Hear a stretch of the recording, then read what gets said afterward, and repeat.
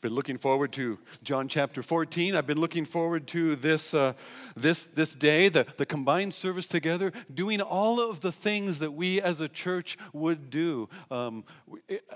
Gathering together in worship around the Lord's table, remembering His redemption,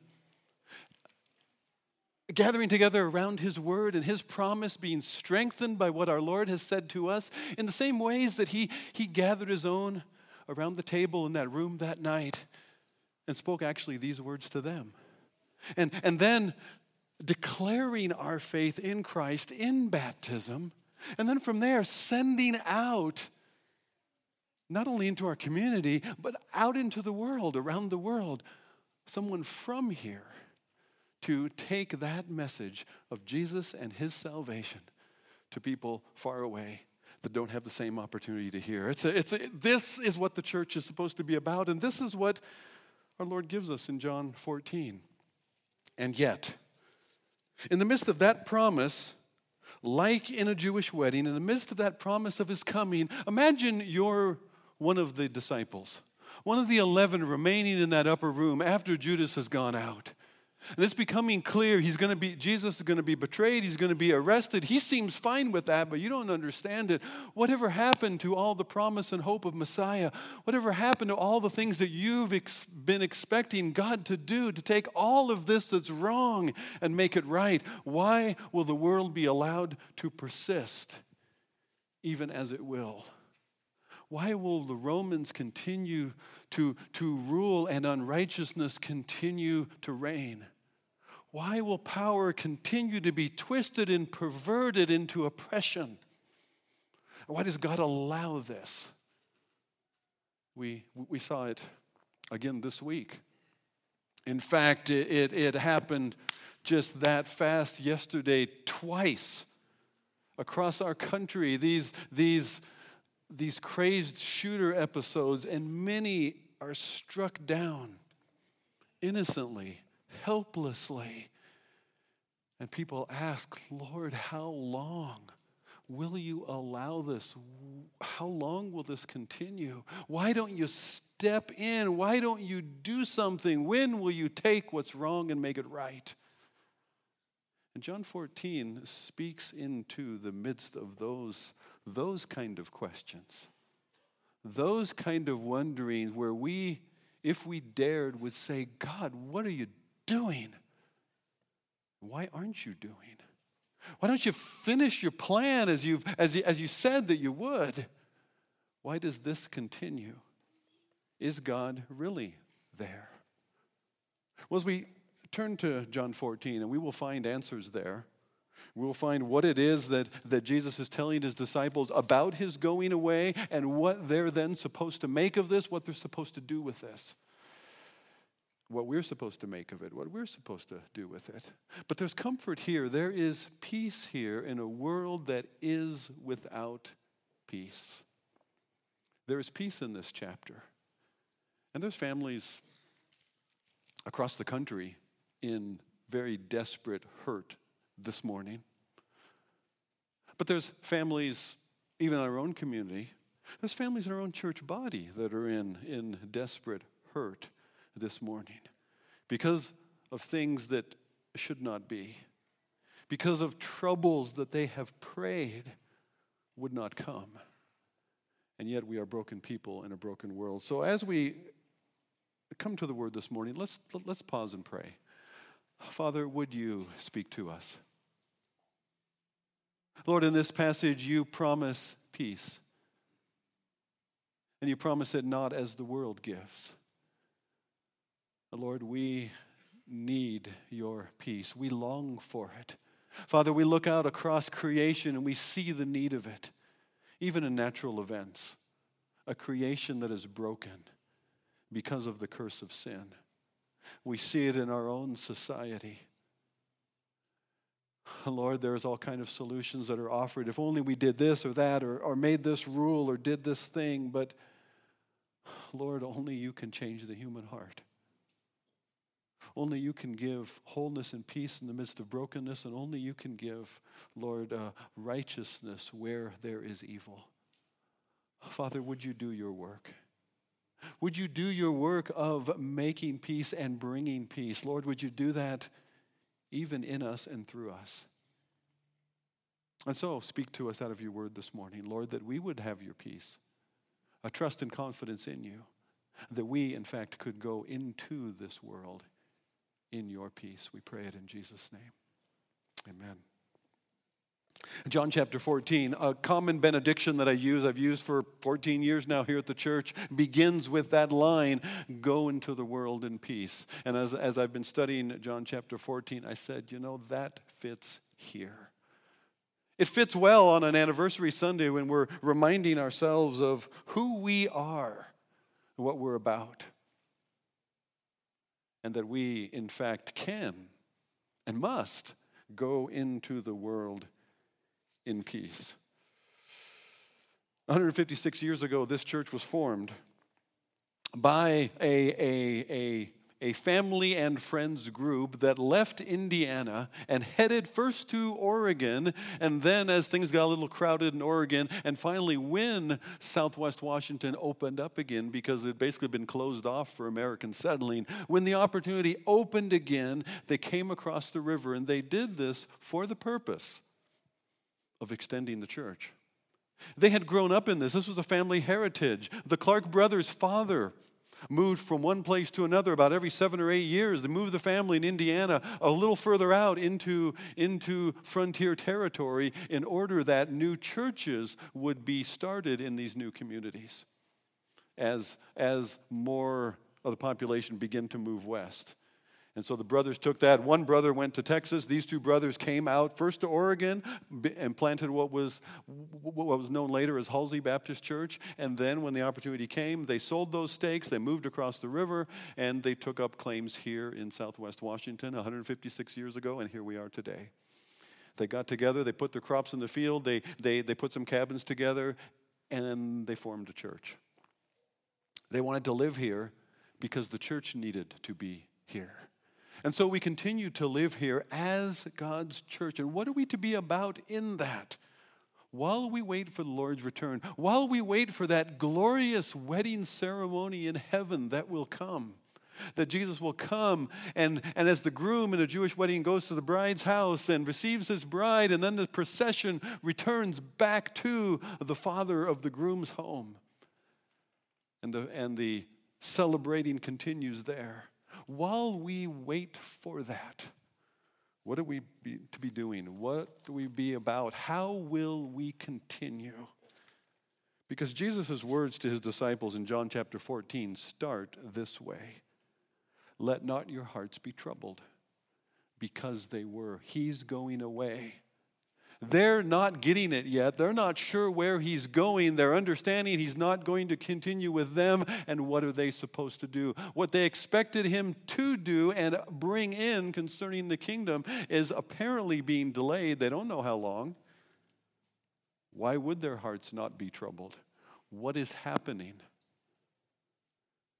And yet when you don't understand what God is doing, that's when we return to his word, because these are words not only of comfort, these are words of insight. These are words that tell us what God is doing and then what we are to be doing.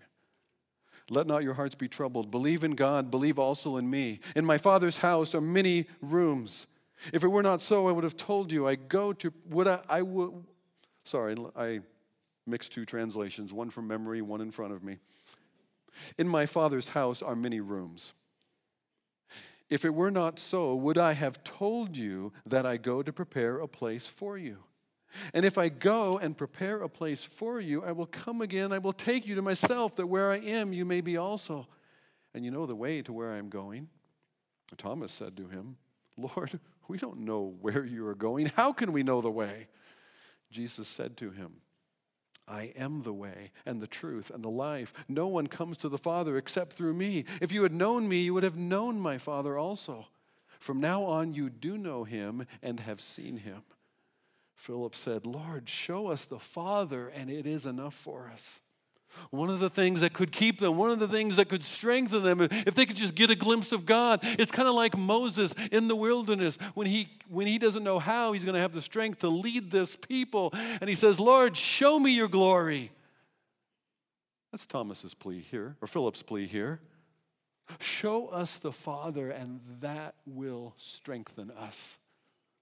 Jesus said to him, have I been with you so long, and you still do not know me? Philip, whoever has seen me has seen the Father. How can you say, show us the Father?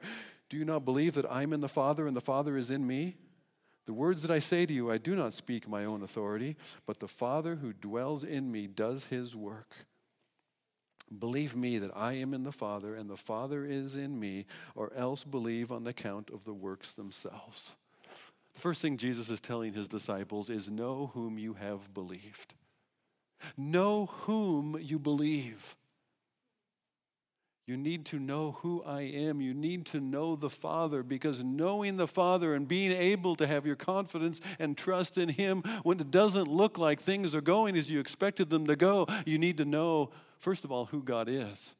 Because if you know who God is, if you know God's heart, you can trust what he's doing because you know your Father loves you. You know your Father has your best in mind. You know what his purpose is. And even if the details don't make sense in the moment, I can trust him because I know him. You've had that happen with a close friend. Perhaps you've had that happen within your marriage. In your marriage, come on. Wives, so there are times when you have no idea what makes this man do some of the things he does, right? Yeah? And yet, you know him. You know him. And because you know him, you can trust him even when you don't understand what he's up to. Well, if that works in marriage, if that works with a good friend, if that works with somebody you worked with for years and you know you can trust them even when this doesn't make sense, know whom you have believed. Verses 1-3, Jesus has not abandoned us, which means God has not abandoned us. Jesus is preparing a place. He's completing the Father's work, in fact, of bringing us into his family. This is that Jewish wedding procession. The groom, after the engagement, has been formalized with agreement between the two families. Then the groom gets busy preparing a place on the family property that he can bring he needs a suitable place. Kind of like some of those birds. I think it's the weaver bird. Actually crafts a very elaborate nest. And the bride will come and take a look. And if his mate doesn't like the nest, he's going to take it all apart and start over again. Well, I don't know how that worked out in the Jewish scenario, but in that culture, the groom would work at preparing a suitable home for his bride now. It might be adding rooms onto the family home. It might be building another structure within the family properties, but a place for his bride. And then when the place is prepared, and the date was never quite known by the bride. Imagine that. We set the date, we send the invitations, everybody gets ready. No. She's ready all the time because she doesn't know. She's got a general idea, and she's probably been watching him and probably can figure it out pretty close. But the day, the hour, no, they don't know. They don't know. The Father says, it's ready. Go and get her. He summons the other guests. And the groom with his groomsmen, there's this happy procession through the town to the bride's house. And they come outside her home. They call her out of her home to join the groom, even as Christ will with us in the rapture. He will not come all the way to the earth, but the Lord will descend from heaven with a shout and the voice of the archangel and the trump of God. And the dead in Christ will rise first, and we who are alive and remain will be caught up together with them to meet the Lord in the air. And forever with the Lord we will be. We'll head back to heaven with him. We'll return with him at his second coming to the earth. Wherever he goes, forever with the Lord we will be. That's the hope that is set before us. He's preparing a place, this Father's work of bringing us into his family. The place that Jesus has prepared for us is with him, by identifying us with him, by joining himself to us. Sometimes you might ask yourself the question, what makes you think that you belong in heaven? Do you ever ask yourself that? In the midst of despair, in the midst of a dark moment, in the midst of whatever you have caught yourself up in again, what makes you think the enemy whispers in your ear that you belong in God's perfect heaven? Well, you can answer the question, does Jesus belong in God's perfect heaven?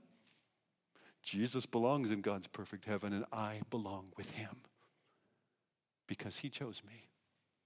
I may not have a claim there, but he does, and I belong with him. We are in him, already seated in the heavenlies.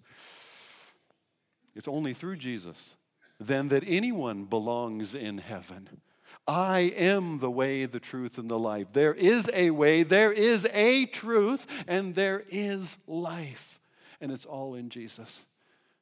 And a society that has forgotten God, a society that is desperately trying to shake loose any memory from God so that they can be free to go their own way, denies those three things.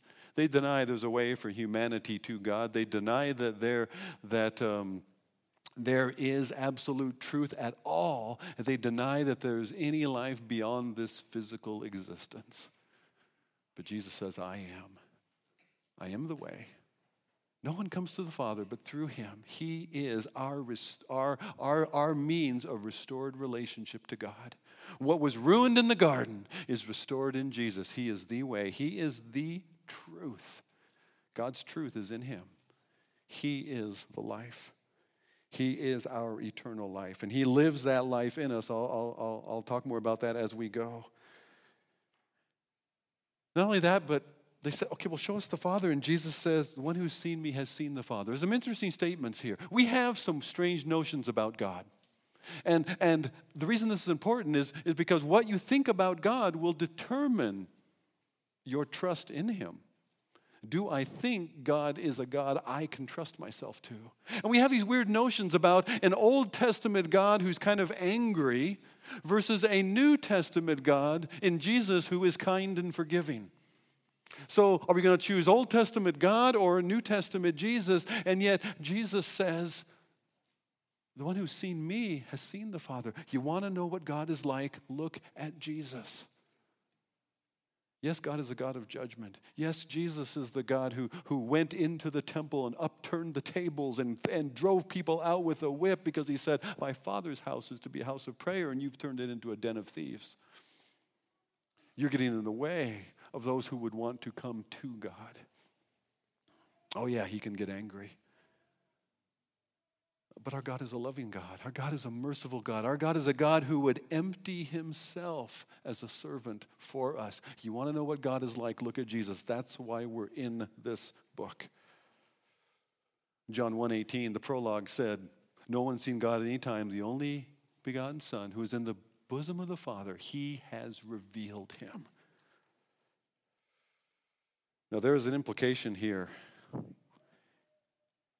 If Jesus' words and actions show God, as we go a little further here, that would suggest that our words and our actions also can reveal God to the people around us. Hang on to that thought just a minute. Jesus says, haven't you heard my words? Haven't you seen what I do? These are the things that show the Father. And if it's true for him, in some way it's true for us. Do you think that's a bit of a stretch? Wait a minute, you say, I'm not Jesus. That's true about Jesus, but wait, I'm not Jesus. Okay, look at verse 12. Fasten your seatbelt first, then look at verse 12. Truly, truly, I say to you, whoever believes in me, this is whoever, this is not just these 11 special disciples there in that upper room.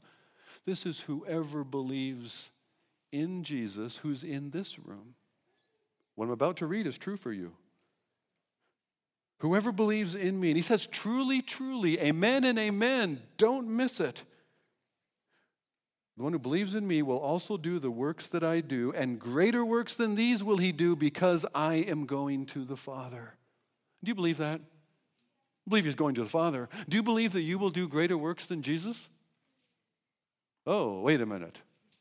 Not sure what you mean by that. Ever healed a blind person?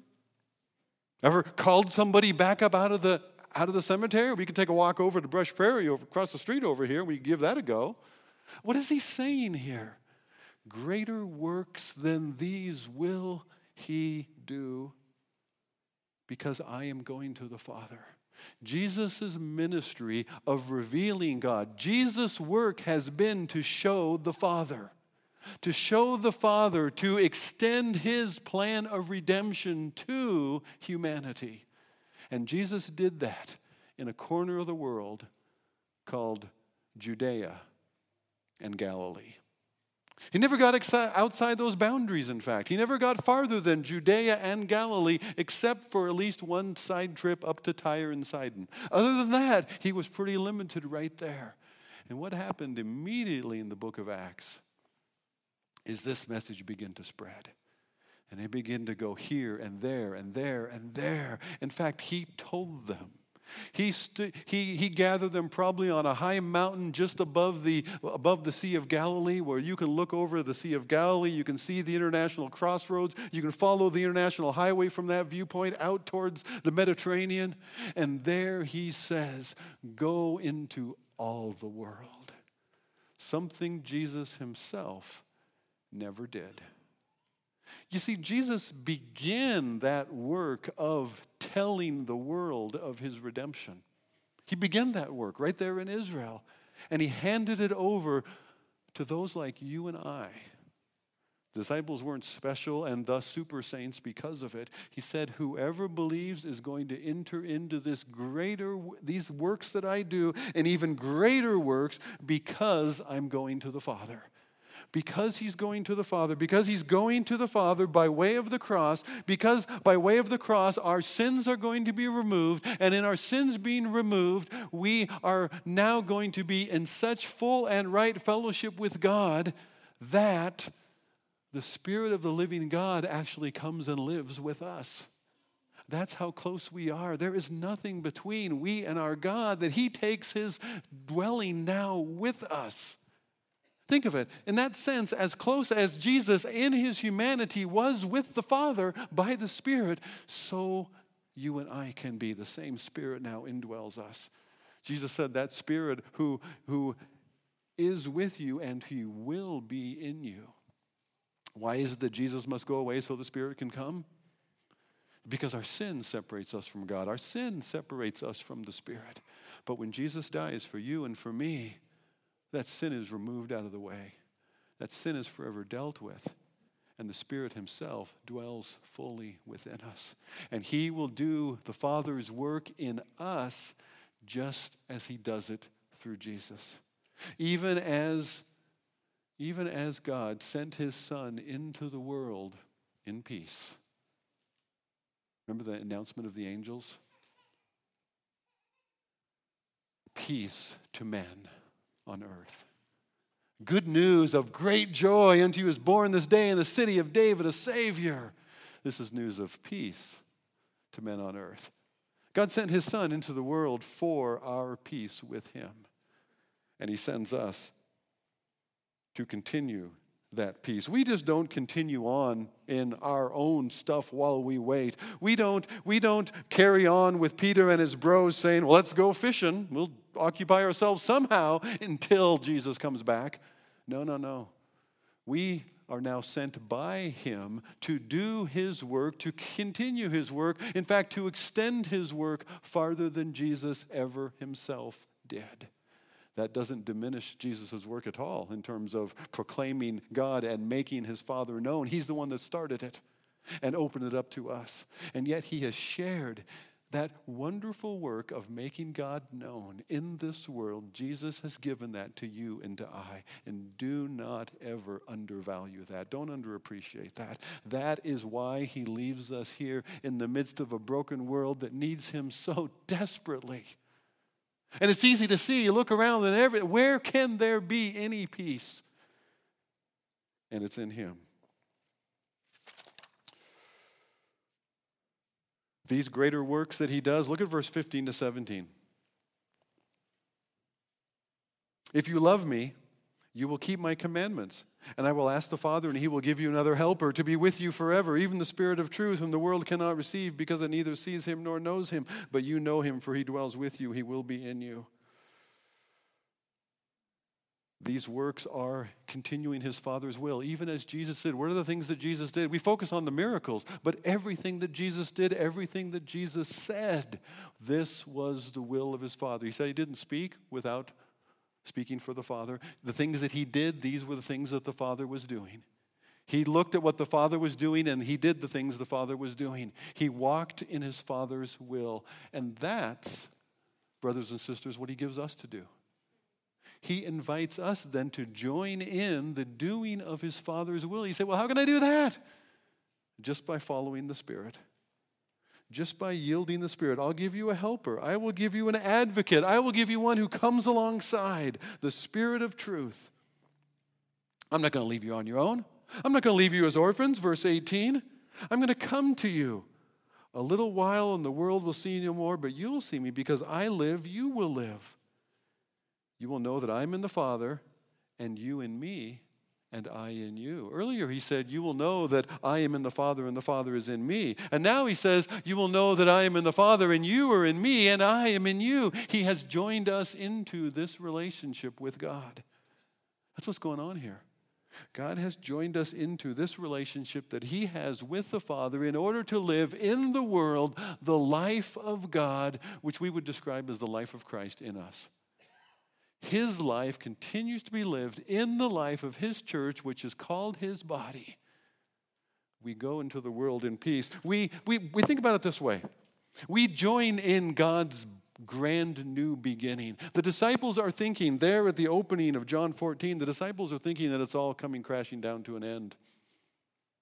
It's all unraveling on them. You hear it in the words on the road to Damascus after his death, before they realize he has been resurrected. And they're saying, we thought he was the one who was going to redeem Israel. And yet, we thought he was going to restore Israel. We thought he was going to bring in the kingdom. We thought he was the Messiah. And yet, it's over. Or so they thought. And yet it wasn't over at all. This is not the end. This is God's grand new beginning. This is now what God is going to continue to be doing in the world. And he says, as I began through my Son, I'm going to continue through my children. I'm going to continue through you. We are the ones to go into the world in his peace, to go into the world with his peace. Doing his greater works, following in his Father's will by the Spirit. You see, we're not saved by good works. We are saved for good works. Remember Ephesians chapter 2? For by grace are you saved through faith. It's not of yourselves, it's the gift of God. It's not of works, lest any man should boast. For we are his workmanship, created in Christ Jesus for good works that God has before ordained, God's will, that we should walk in them. Paul is echoing Jesus here. That we, by the Spirit who now indwells us, we are going to walk in and live out the Father's will. And as we walk in and live out the Father's will in our lives, it might make us different, it might make us peculiar, but it will show the likeness of our God and of our Savior to a world around that desperately needs to see something real. In the midst of a reality show culture, they need to see something that is genuine, something is real. What forgiveness and mercy and redemption and restoration actually look like in real human life. That's what they need to see. And they can see it in you and I. Forgive one another as God in Christ has forgiven you. Why? Just so that we'll get along better with one another? It's one of the ways we'll keep peace in the church? No, that's one of the ways we'll show our Father's likeness to the people around us. Forgive one another even as he forgives, as he forgave us. We continue our participation with Jesus. Let me get a little more practical now. This whole following God by the Spirit, that's a little ambiguous. Well, what is the Spirit going to tell me to do? Well, let's dig in a little bit. Verse 25 says, I know you decide, you're not going to get it. I know, let me help. Verse 25, these things I've spoken to you while I'm here still with you. But the Helper, the Holy Spirit, whom the Father will send in my name, he will teach you all things, and he will bring to your remembrance all that I have said to you. How do you walk in God's will? By keeping what Jesus commanded. First of all, the Holy Spirit reminded of all the things that Jesus has said. If I may, they are written in 4 Gospels. Not everything Jesus said, but what the church needed to keep. What the church needed to know, what the church needed to continue walking in order to show our Father to the world around us. The Spirit guarded and kept, and through those disciples gave us these 4 Gospels. But not only that, he will teach you all things, not just remembering the things Jesus explicitly said, but he would continue to teach from them. Can I introduce you to the letters in the New Testament? Can I introduce you to the book of Acts and the epistles, the letters, the book of Revelation, those things that the Spirit would continue to teach based on what Jesus said? The Spirit would continue to teach his church, and we still stand in that same history, sharing the same table, sharing the same truth, walking in the same life of Christ for God's glory and for his working of his salvation to the people around us. We go into the world in his peace, living out this life of Christ for his glory, so that others could know something about Jesus as well.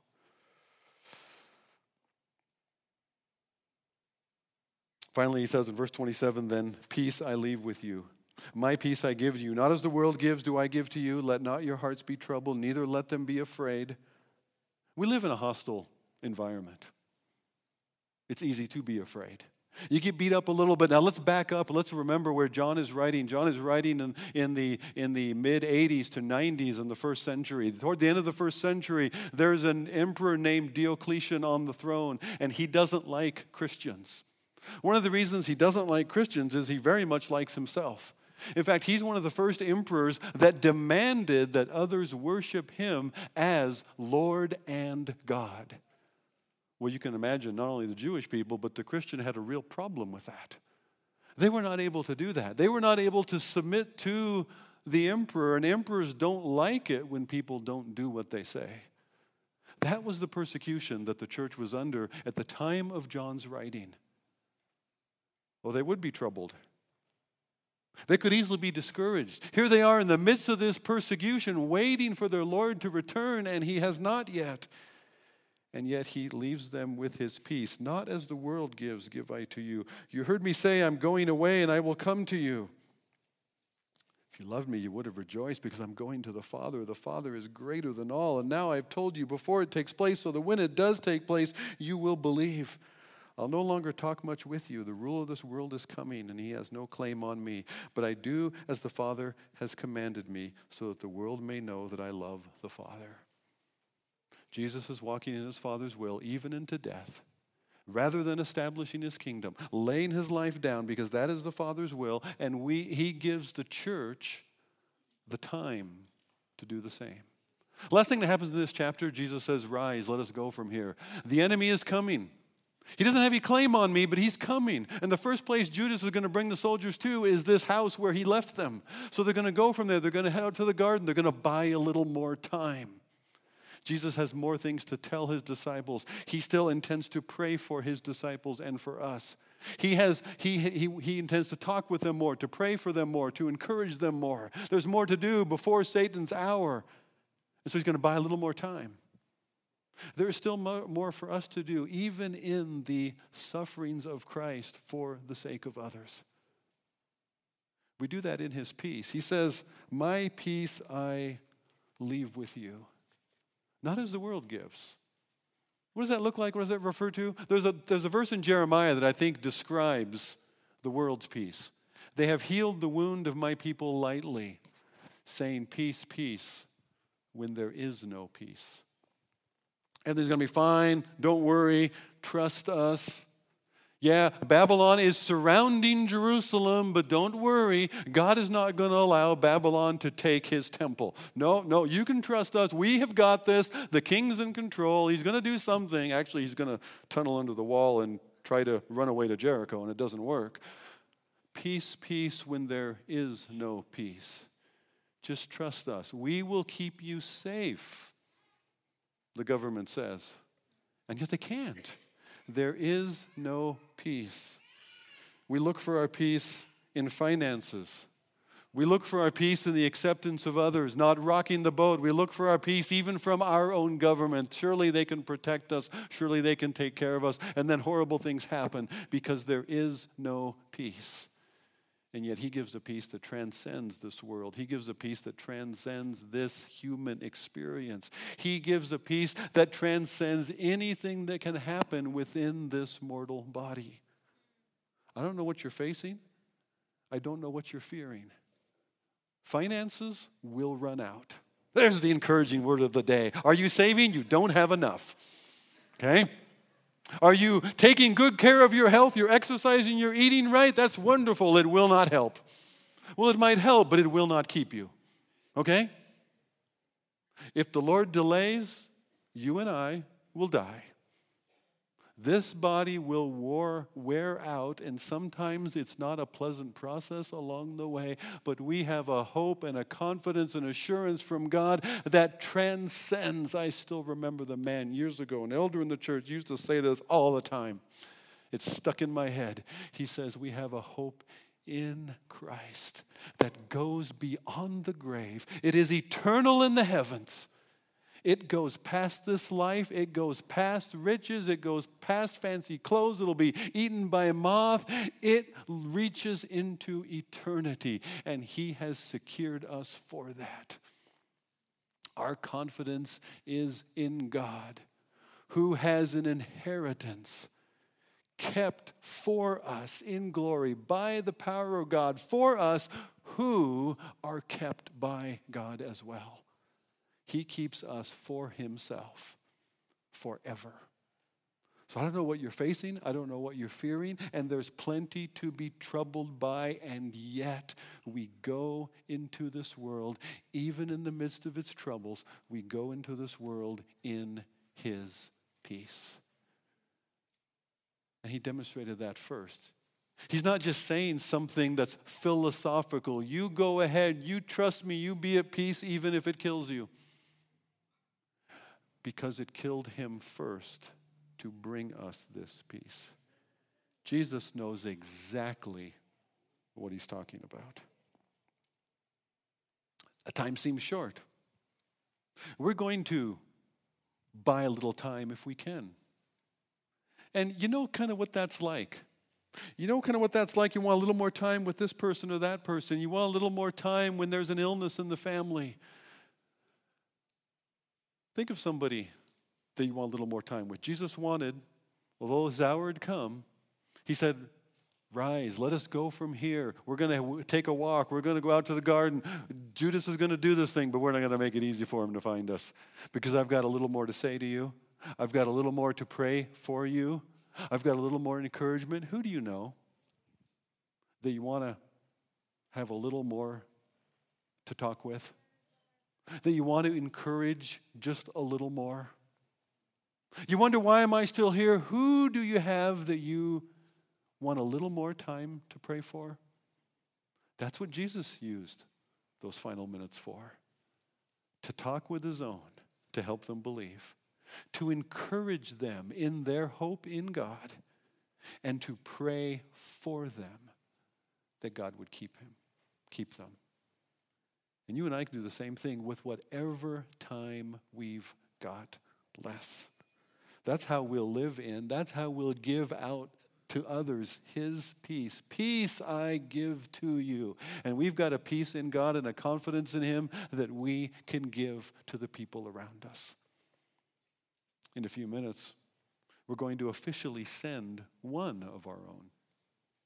And we're going to do that with words that you hear every day, and I think that's very appropriate. Go into the world in peace. As she goes around the world, someplace far away. And as we go into the world, someplace maybe much closer to home. And yet we have the same mission in either one of those places. To live in, to walk in the Father's will toward the people around us, that they might know him and the salvation that is only in Jesus. We can't do that except by God's Spirit, living God's life, the life of Christ in us for his glory. You see what he has invited us into? This God has taken what he began in Jesus, and he has started something, a grand new beginning in the church that'll carry on into the kingdom and forever. And he said, I'm going to do it with you. I said, I'm going to do it with Bob. Can you imagine? Some of you know me a little better, and that stuns you. That God would even use Bob. And think, if he can use Bob, what might he do with you? What might he do with the life of Christ in you? It'll be to go into the world. It'll be to go to others with his peace, telling them, encouraging them, praying for them. Let's do that. Father, we're overwhelmed in what it is that you call us into. Lord, what you give us to do is beyond us for sure. Father, the circumstances of it and the hostility of the environment, this is not what we would ask for. Except we can embrace this. That this is what you have chosen to do in allowing us to walk right alongside Jesus, who walked in your will, who spoke words for you in the midst of a hostile environment, where some believed and many did not, where some gathered around him and were grateful for what he showed them and what he did for them, and many were not. Many rejected him and persecuted him, even unto death. Father, would you give us the courage then to walk where you call us, to follow your will even when it costs us something, to trust you far more than anything else, and to find our peace then with you, rather than in anything that our society, our culture, our world would offer. Father, most of all, would you take this peace of God that we have through the Lord Jesus Christ, a peace from God which passes all understanding, a peace with God. Father, would you take this peace that you've given us, and through us, would you extend it to people around us? Father, right now we think of some that need your peace. Father, would you use us, even as this chapter says that you will, to go into their world with your peace? We pray it in Jesus' name.